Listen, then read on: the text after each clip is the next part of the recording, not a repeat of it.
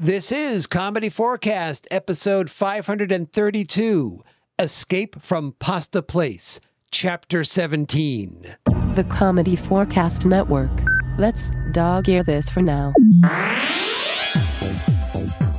The 5th annual Comedy Forecast April Podcast Today Spectacular is sponsored by its Patreon patrons. Thank you. If you'd like to become a patron for as little as $1 and receive episodes before everyone else, visit patreon.com/comedyforecast, all one word with the number 4, or click on the Patreon link on the Comedy Forecast homepage. Now, on with the show. Escape from Pasta Place, Chapter 17, Special Delivery.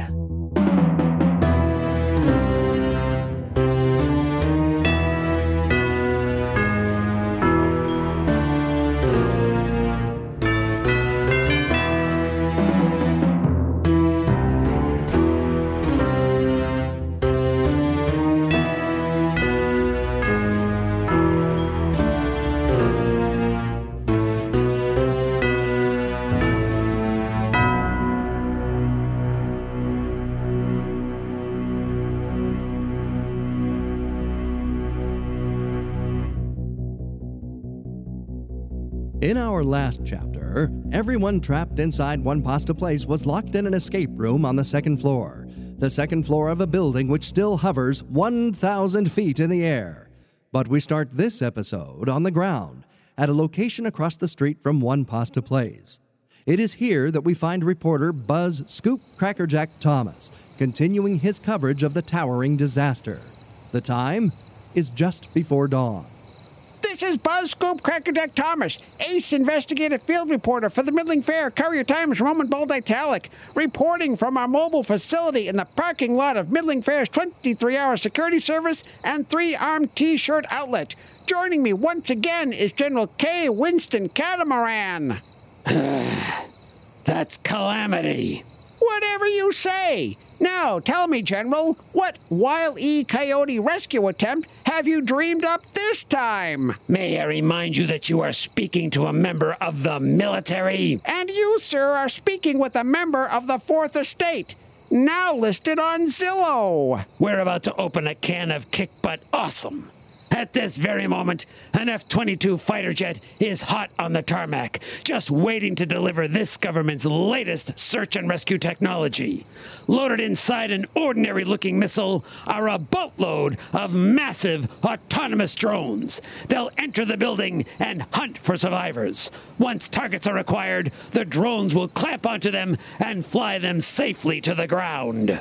That is incredible. That it is. I mean, you just described in great detail classified information about a secret government project. This interview is over. Meanwhile, far above the ground, our beleaguered band of adventurers are worried about Abby Fallmacher. The room the group is stuck in displays newspaper front pages from across the globe. The headlines indicate Abby's absence over the last few days has been devastating to her Little Wicker Baskets empire. I don't like this, not one bit. Miss Fallmacher is never this quiet. Well, there was that one time when I thought she stopped talking, but it turns out it was just me having my 4 o'clock stroke. That's horrible. You get used to them, Chad. In fact, yep, there it was, right on schedule. That one was extra tingly. If only we weren't trapped up here, this might never have happened. Too bad we can't, turn back the hands of time. You're right. We can't. Oh, curse you, handless digital clocks. What is everyone over here blabbering about? Oh, Miss Fallmacher, we're just sorry that we can't do something to fix this problem. What problem? You know, remember the whole fall of the Little Wicker Empire thing? Oh, that. Utter nonsense. What do you mean? What happened sounds terrible. Yes, it would be, if it were possible.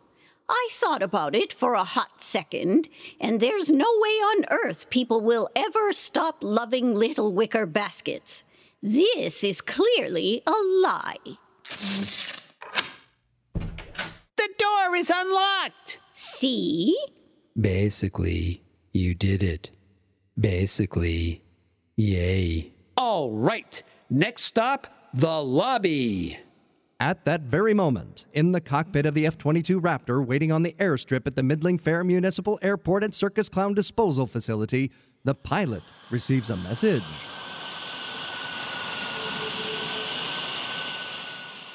This is General Calamity. Over. Sir, I can only respond if you use your handle. Over. Huh? Oh, yeah. This is All the Fields. Never pick your handle when you're on a weekend pass. Roger. This is Love's Instagram. Go ahead, All the Fields. You are go for Operation Pasta Plucker. Repeat, you are go. And Godspeed, son. Roger that, All the Fields. Protein pills taken, helmet on, commencing takeoff.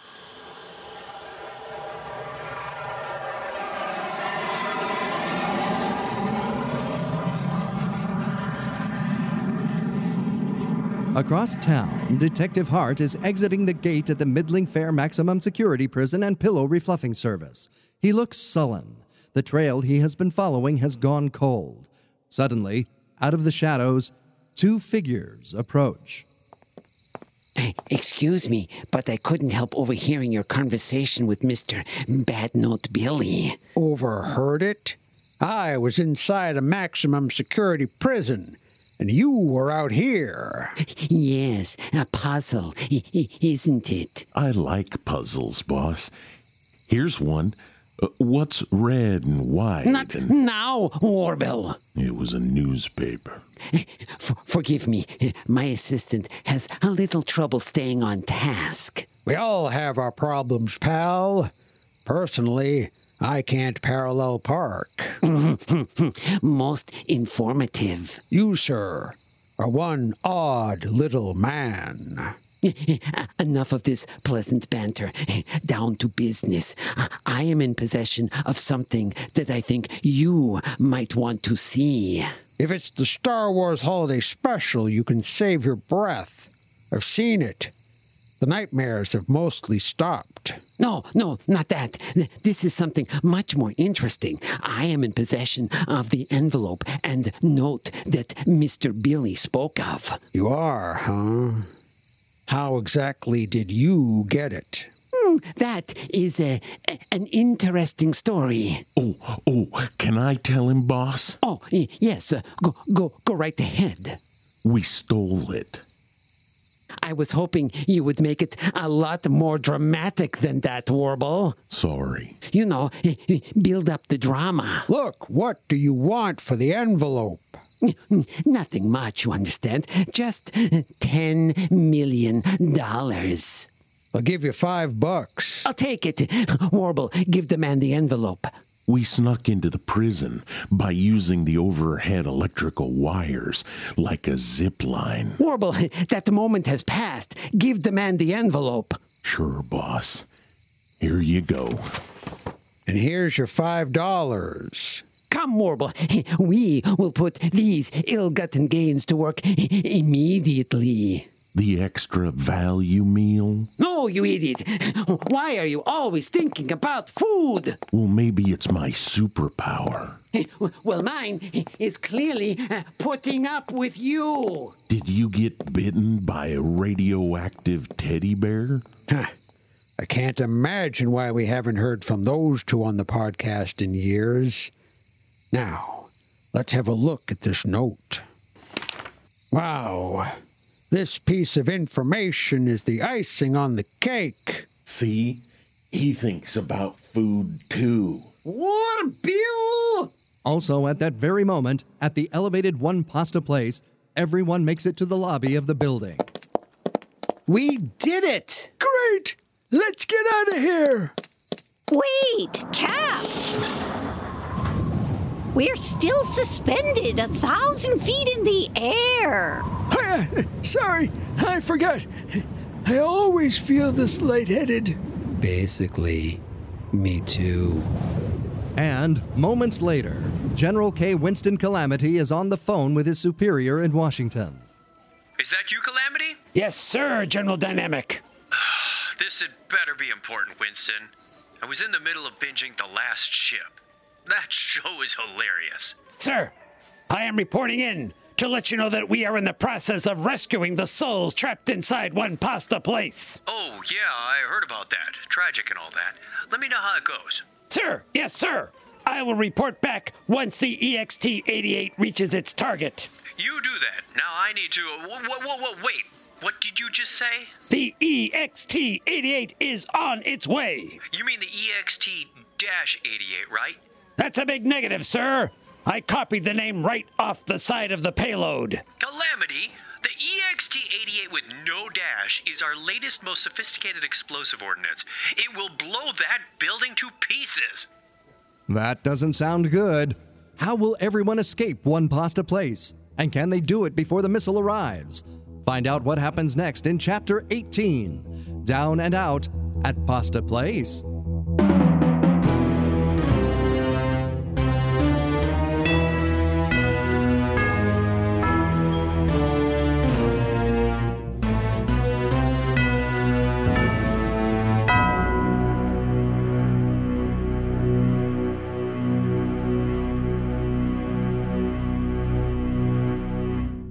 In this episode, the part of the pilot was played by John Bell of the Bells in the Bat Free podcast.